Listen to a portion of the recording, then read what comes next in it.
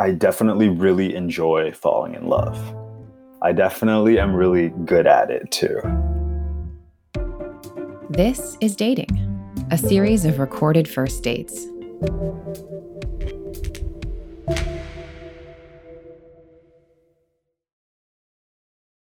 If you like This Is Dating, you should check out In Case You Missed It, Slate's podcast about internet culture. It's a show for people who have a healthy relationship with the internet, made by people who really don't. It's hosted by Slate's Madison Malone Kircher and Rachel Hampton. Twice a week, they'll explore what's trending at the top of your feeds, investigate the ghosts of the internet past, and help you sound like the smartest person in your group chat. Episodes drop every Wednesday and Saturday. Just search for ICYMI wherever you get your podcasts. That's ICYMI, the podcast that's extremely online, so you don't have to be. A friend of mine gave me this advice. She said, you got to recognize you're the whole cheese pizza. This is Dating. I'm Jessie Baker, and that is our next dater. We're going to call him Con. It's one thing to say to yourself, I'm the whole cheese pizza in the mirror with daily affirmations. It's another thing to actually feel that way about yourself. There are stories we tell each other about what relationships are, or what they're supposed to be, or how we're supposed to feel with someone.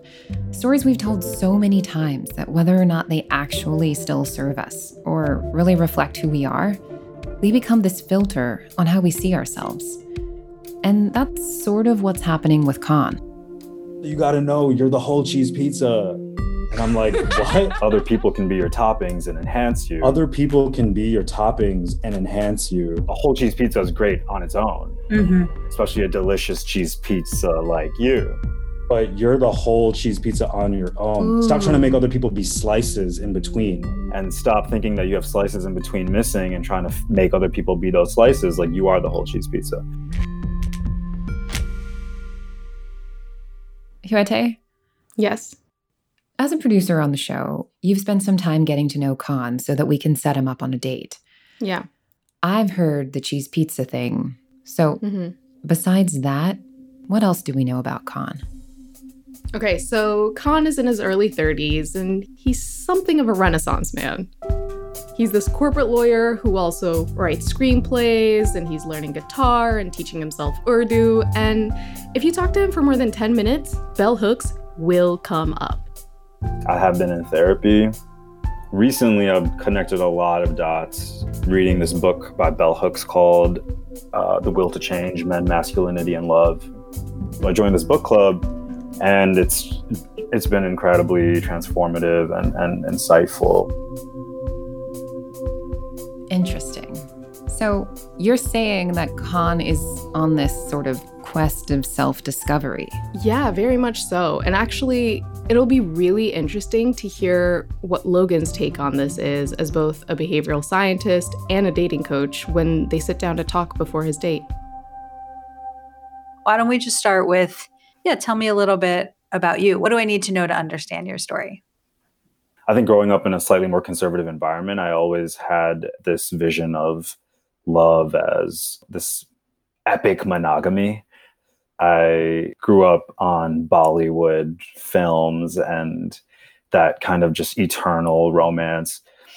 And my dad had a more traditional patriarchal kind of view of things. And so I saw kind of how that was really hurtful to my mom and to, me and my brother. I think I always had this chip on my shoulder where I was very concerned with hurting somebody.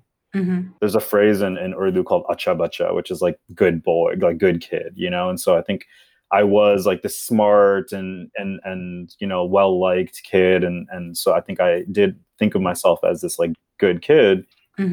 And so I was kind of always like trying to play the really good guy. And I think that prevented me from always being honest.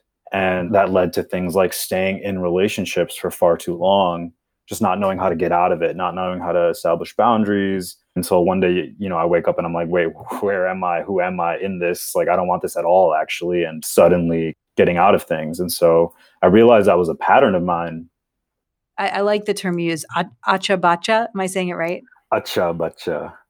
Acha bacha. Yeah. Yeah, it does feel like, as I'm getting to know you, that that's a big theme in your life. Are you the good boy? Are you the good son? Are you the good boyfriend? And that phrase is very much focused on how others perceive you. And then you create a self-perception around, are you pleasing them?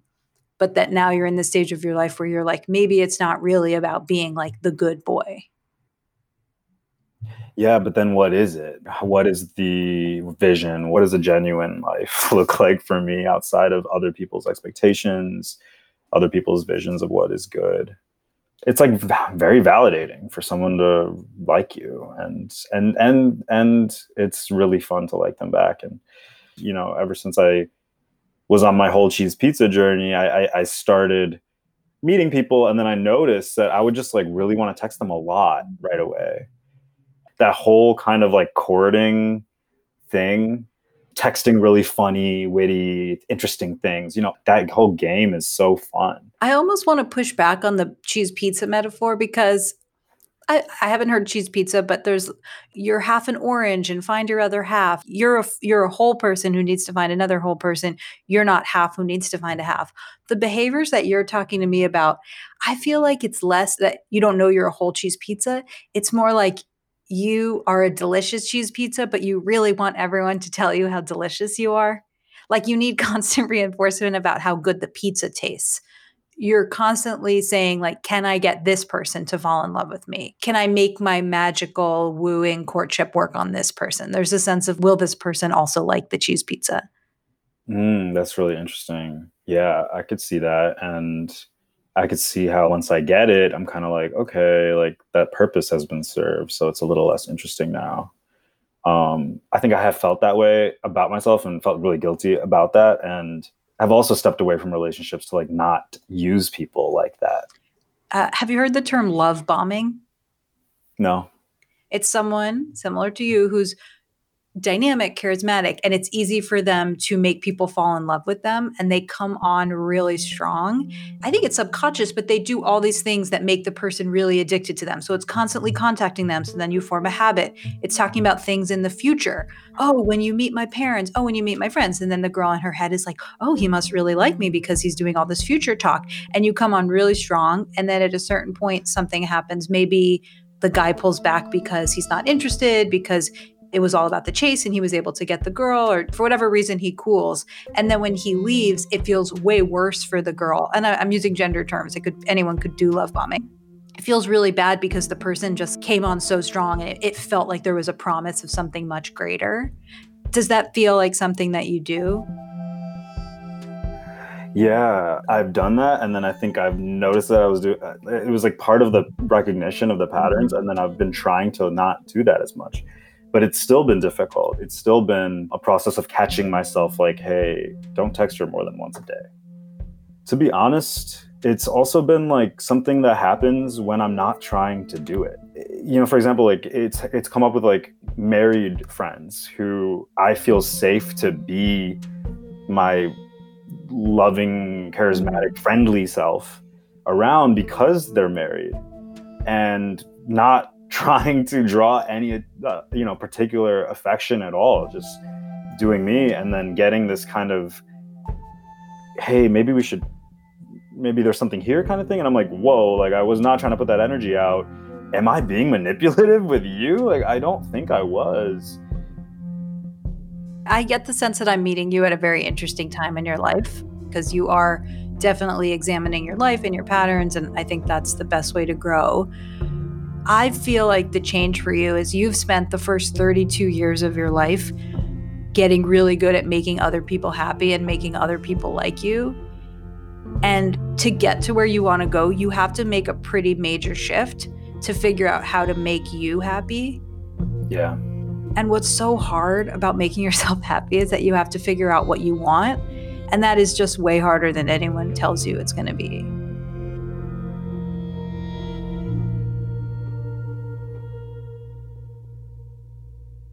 What I hear Logan saying is that it's kind of tricky for Khan. I mean, the love bomb is happening even with his married friends. So maybe we need to find someone to set him up with who is love bomb proof. I know, but it's really hard to think about who could actually be love bomb proof, Jessie. But what I wanted in a date for Khan is someone who could match him. And I think Joanna can definitely do that. I just have a lot of energy. I love to run, ski, hike, climb, bike. I'm a huge book nerd. And I also love writing. I love music. I have a keyboard. I'm not very good, but I very much enjoy playing, and then also going to concerts. And then just exploring New York, without having plans, and just walk to a neighborhood and find foods or little comedy places or fun parks. Just exploring and sort of having that openness and curiosity. It's something that I enjoy and value is a bit of adventure and excitement. And so I think sometimes can be attracted to people who are a little bit unpredictable, but don't necessarily make the best partners. I actually think she is his equivalent in terms of being interesting, adventurous, curious. I thought that they would really match each other on that level. I'm totally making the case that Joanna is her own cheese pizza. And I am so nervous and so excited to see what happens when they both start this virtual date from each of their respective apartments. And we'll be sending them prompts through the group chat. Jessie, I think Joanna is here. So I will let him in. You might want to tell both of them to grab some water or a drink. All right. And with that, here we go. Hi. Hi. Nice to meet you. You too. How are you? I'm doing well. How do I pronounce your name? It's Khan. Oh. I'm kicking myself because I'm Zoom completely deficient, and I was not able to change this somehow. Okay. Khan, very nice to meet you. Nice to meet you too, Joanna.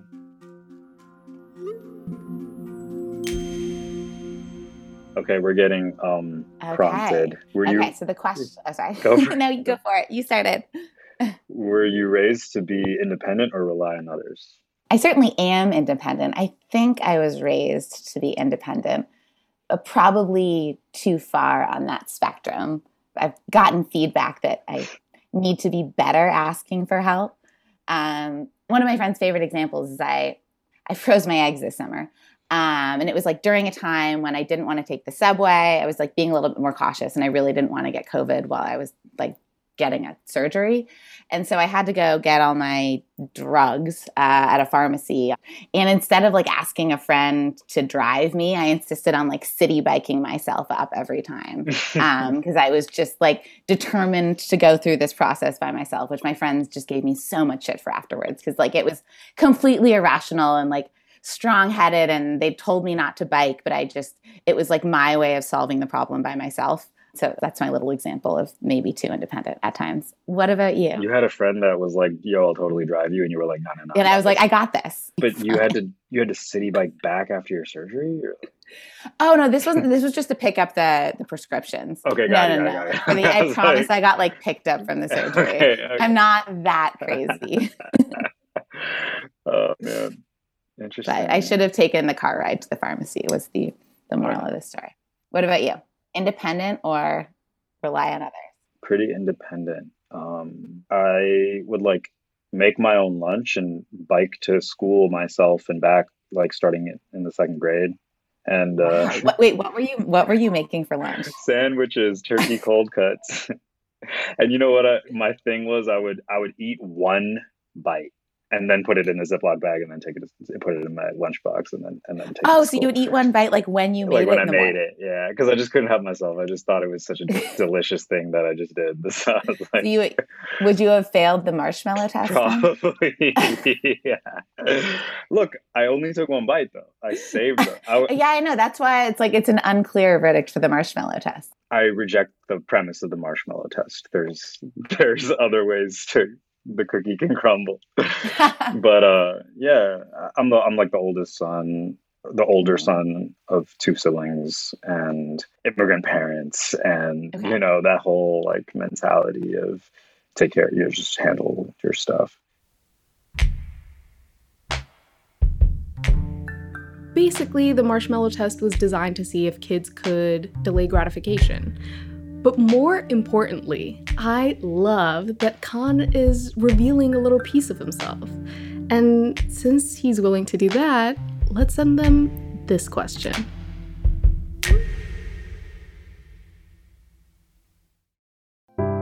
If you love This Is Dating, but you don't love waiting for the next episode to come out, we're collaborating with Apple Podcasts to offer an early access version of the show. For a small subscription fee, not only do you get the episodes early as we finish them, but you also get to hear the entire series without any ads. Go to Apple Podcasts, search for This Is Dating, and select the early access or ad-free subscription option. And thanks.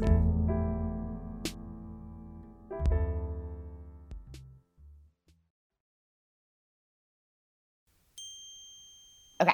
What's the last self-help book that you've read, and what did you take away from it? Okay, shit. The last book that falls into this category was The Will to Change by Bell Hooks. Okay. Men, Masculinity, and Love. Okay. And it's basically just her deconstructing the patriarchy and how it affects all of us, boys and girls, and how boys and girls are raised in patriarchy and what that means for what they expect from themselves and from life and from each other, and how it just destroys relationships and love and families. It helped me see so much that I can't unsee, and it's like fucked me up in the best of ways. Like, what can't you unsee, or how did it positively fuck you up? This is such a like Sorry. can of worms. No. It's cool. You're really buying yourself time, Joanna. I'm good at that.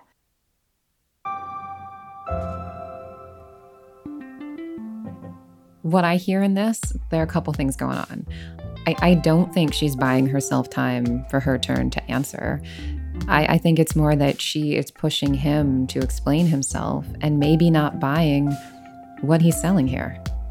Or she's just being a good conversationalist. And I want to hear how Khan responds.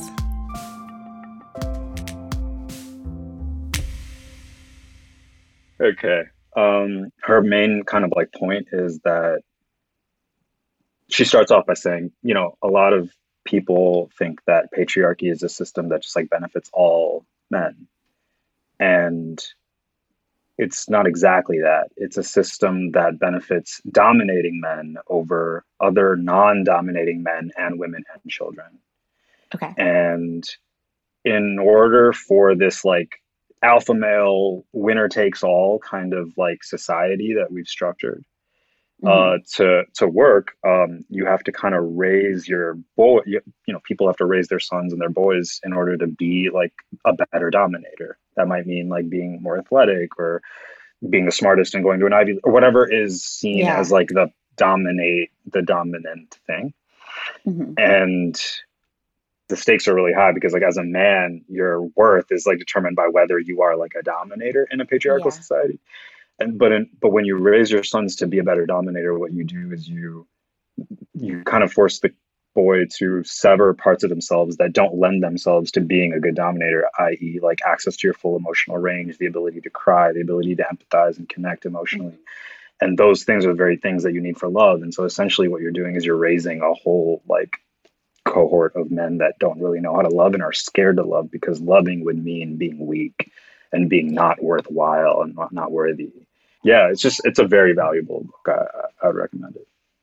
So I think that I'm glad you didn't try to mansplain the patriarchy. You didn't at all. Okay. No, I think it resonates particularly in the sort of the impact on women. Like my college experience, I went to like a super male dominated school that didn't let women in until like the 70s. And the structure of the Greek system is such that like we can basically only go to parties at fraternities. And so like as an 18-year-old was very much like I can just like be one of the boys, and like how to succeed is to sort of adopt that like masculine energy. And I think it was after leaving college and growing up a bit to be like, oh, that was a pretty like messed up dynamic where the answer was just like be a guy and be masculine and like be aggressive and drink like a guy in order to like fit in here, as opposed to examining like, are these the right social structures? Yeah. And even like, what does it mean to be like a guy? right? Like Yeah. what we think about that is often just patriarchal notions, right? So like there's no healthy alternative model for what masculinity looks like. Yeah. I feel like we're in this well-rehearsed territory with Khan, where he is sharing things that are part of his story, especially right now that he is telling about himself and who he is. So I wonder, can we steer the conversation a bit into some new terrain?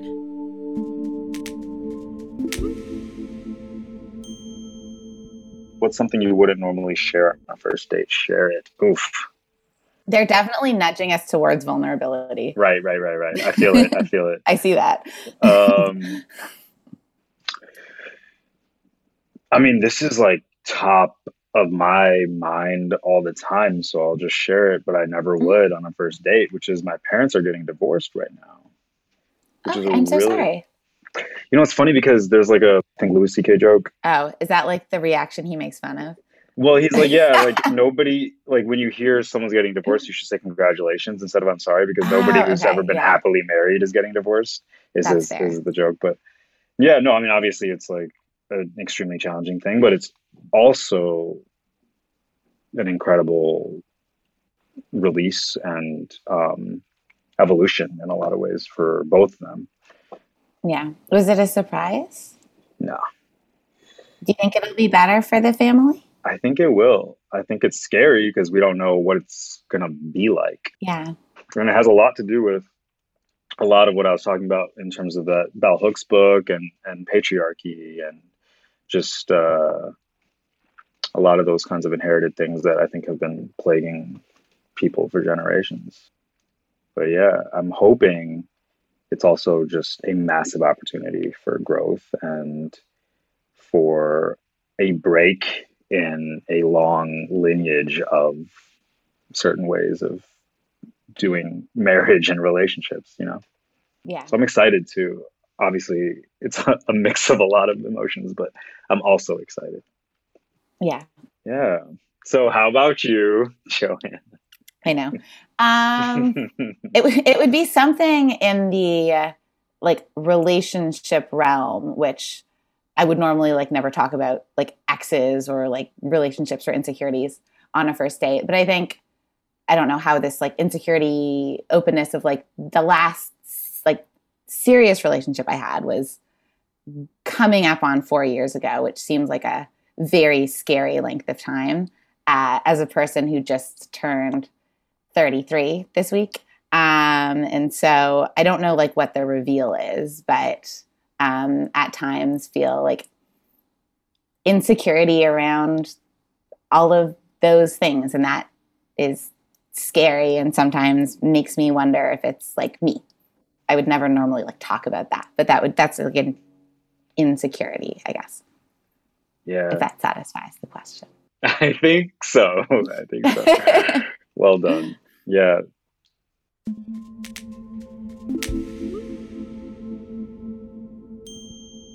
Oh my God. Okay. We went too deep. Bringing us back from the brink. Okay. Hypothetically speaking. Okay. Hypothetically speaking, sex on a first date. Why or why not? I feel like if I feel like a really strong emotional connection, I wouldn't rule it out on a first date. The chances of that very strong emotional connection happening just like immediately are not super high, but it's not like something I have like a rule against or something, I guess. Yeah. Well, I mean, we started this conversation with gray areas. Yeah. So I agree. I agree. No hard and fast rules. Lean is generally no.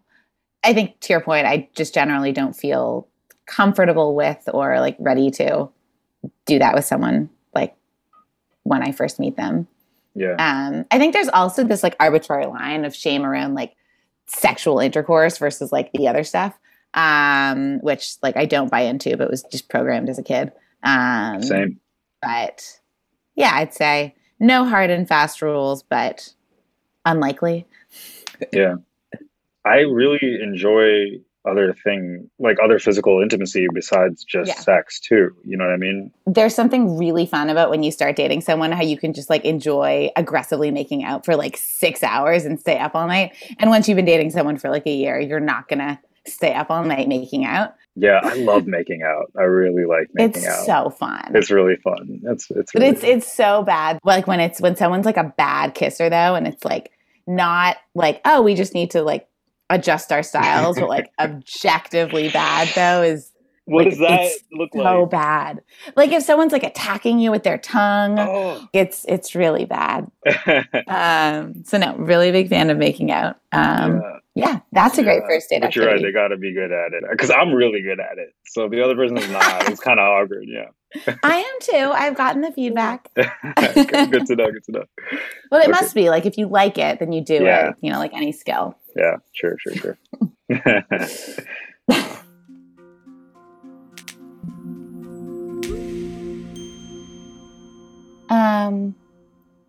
Okay. I think that is the end of our date. Con, it was very lovely speaking with you tonight. Likewise. Talk to you later. Yeah, take care. Bye.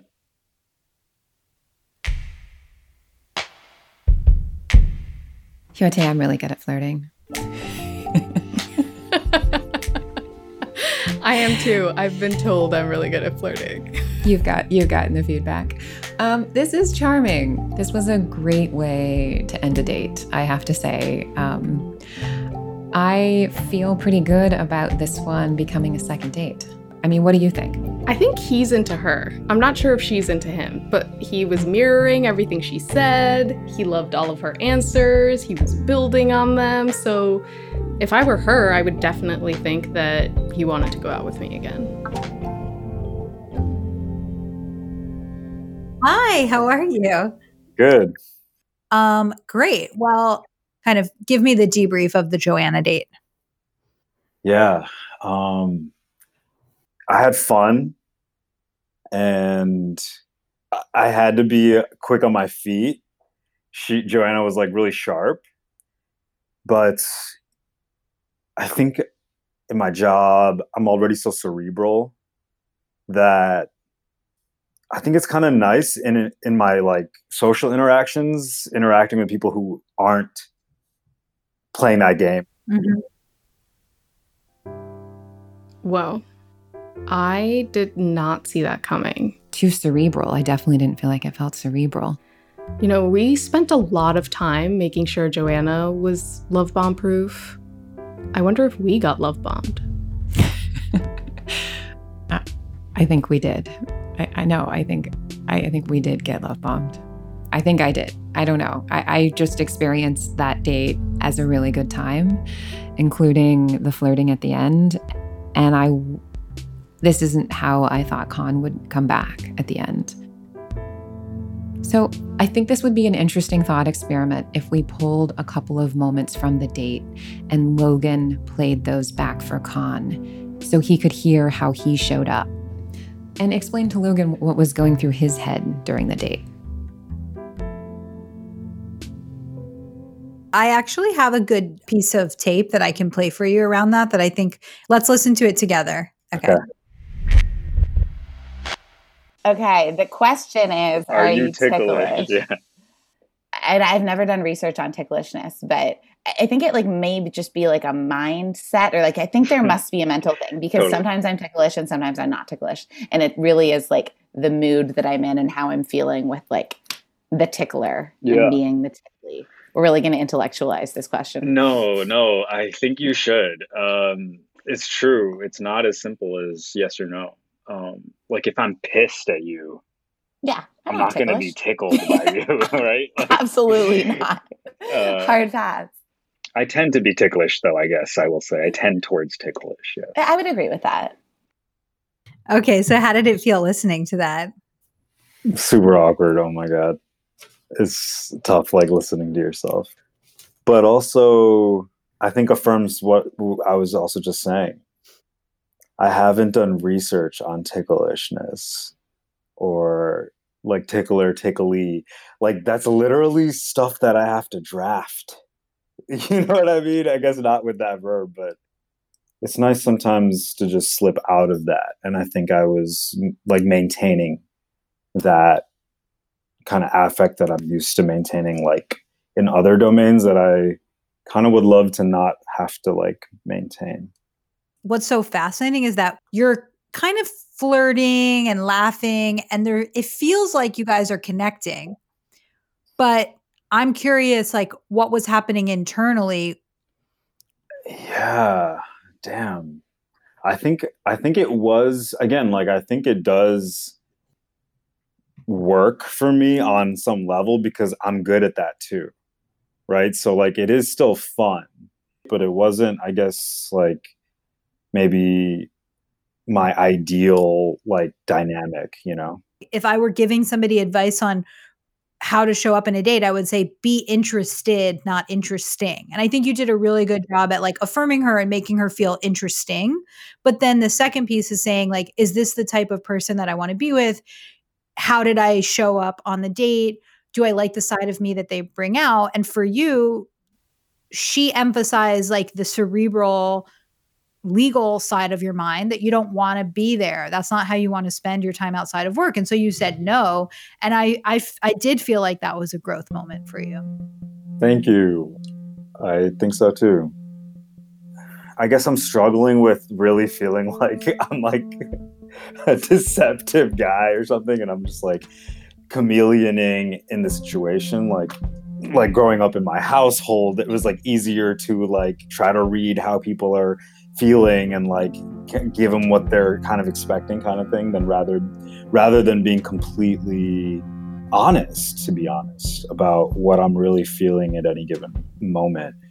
But I don't think that your skill of being charming in a first date is deceptive. I think the more interesting thing to think about is because you're so empathetic, because it is so easy to just basically become like an open channel that somebody flows into. How do you let that person flow into you so that you're present and you can connect with them while not losing sight of how you're feeling? Mm-hmm.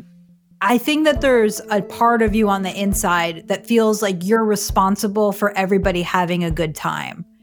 And you walk into a room and you're like, I know what each person in this room needs. I know what each person in this conversation is looking for. I can give it to them and I will give it to them. And that's occupying a lot of energy for you. So you're constantly doing emotional caretaking. You're keeping the conversation light. You're making sure the other person's comfortable. You're yes-anding them, right? Like you are carrying the emotional weight of other people. And so there's a few things at play. There's paying attention more to how the person makes you feel, but there's also having the confidence to show up and say, I'm not responsible for this person's feelings. We're both going to have an experience. So the less that you perform and people please, the more you get to see how people respond to the favorite part of yourself that you have. Does that make sense? Yeah, that's really cool. I really like that. And I think that if you think a little bit more about what you want and a little bit less about giving people what they want, I think that you will actually feel that you are living a more authentic life. Mm-hmm.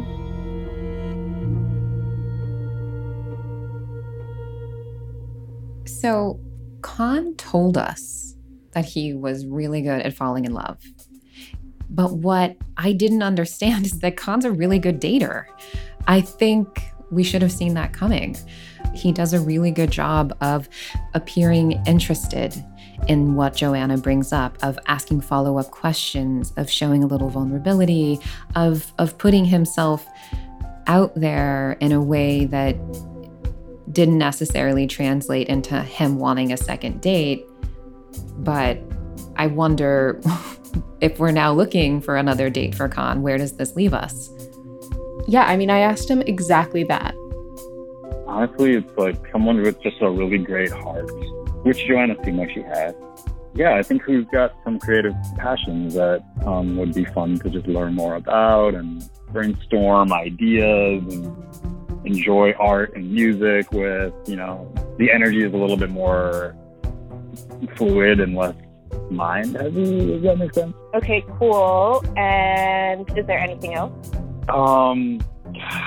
Just beautiful. Okay, noted. Beautiful is the hard. It's hard. I know. Because beauty is so subjective that I'm like, this person is stunning, and I never know. But yes, noted. Jesse, I don't know. I feel like I now have to look for a supermodel who is also a biochemist and an athlete and very smart, but not too cerebral and can be creative. Good luck with that. This is dating. On Khan's next date, I was struck by your hair and by your shirt, actually. Your shirt is really, really beautiful. I was actually struck by your hair too. Is that weird? I'm not copying you. Oh, I cool. literally was struck by that. Oh my God, these people are turned on. if you'd like to be set up by us on a future date, go to thisisdatingpodcast.com. This is Dating is produced by Jesse Baker and Eric Newsom at Magnificent Noise. Our production staff includes Huete Katana, Eleanor Kagan, and Taylor Hansen. We also received help from Esther Perel, Courtney Hamilton, Robert Smith, Julia Nat, Julia Silbergeld, The Quarantine Love Project, Hayden Dawes, Lulu Krause, and Eva Walchover. Original music, production, and sound design by Paul Schneider. Logan Ury is our consulting producer, and the executive producer of This Is Dating is Jesse Baker.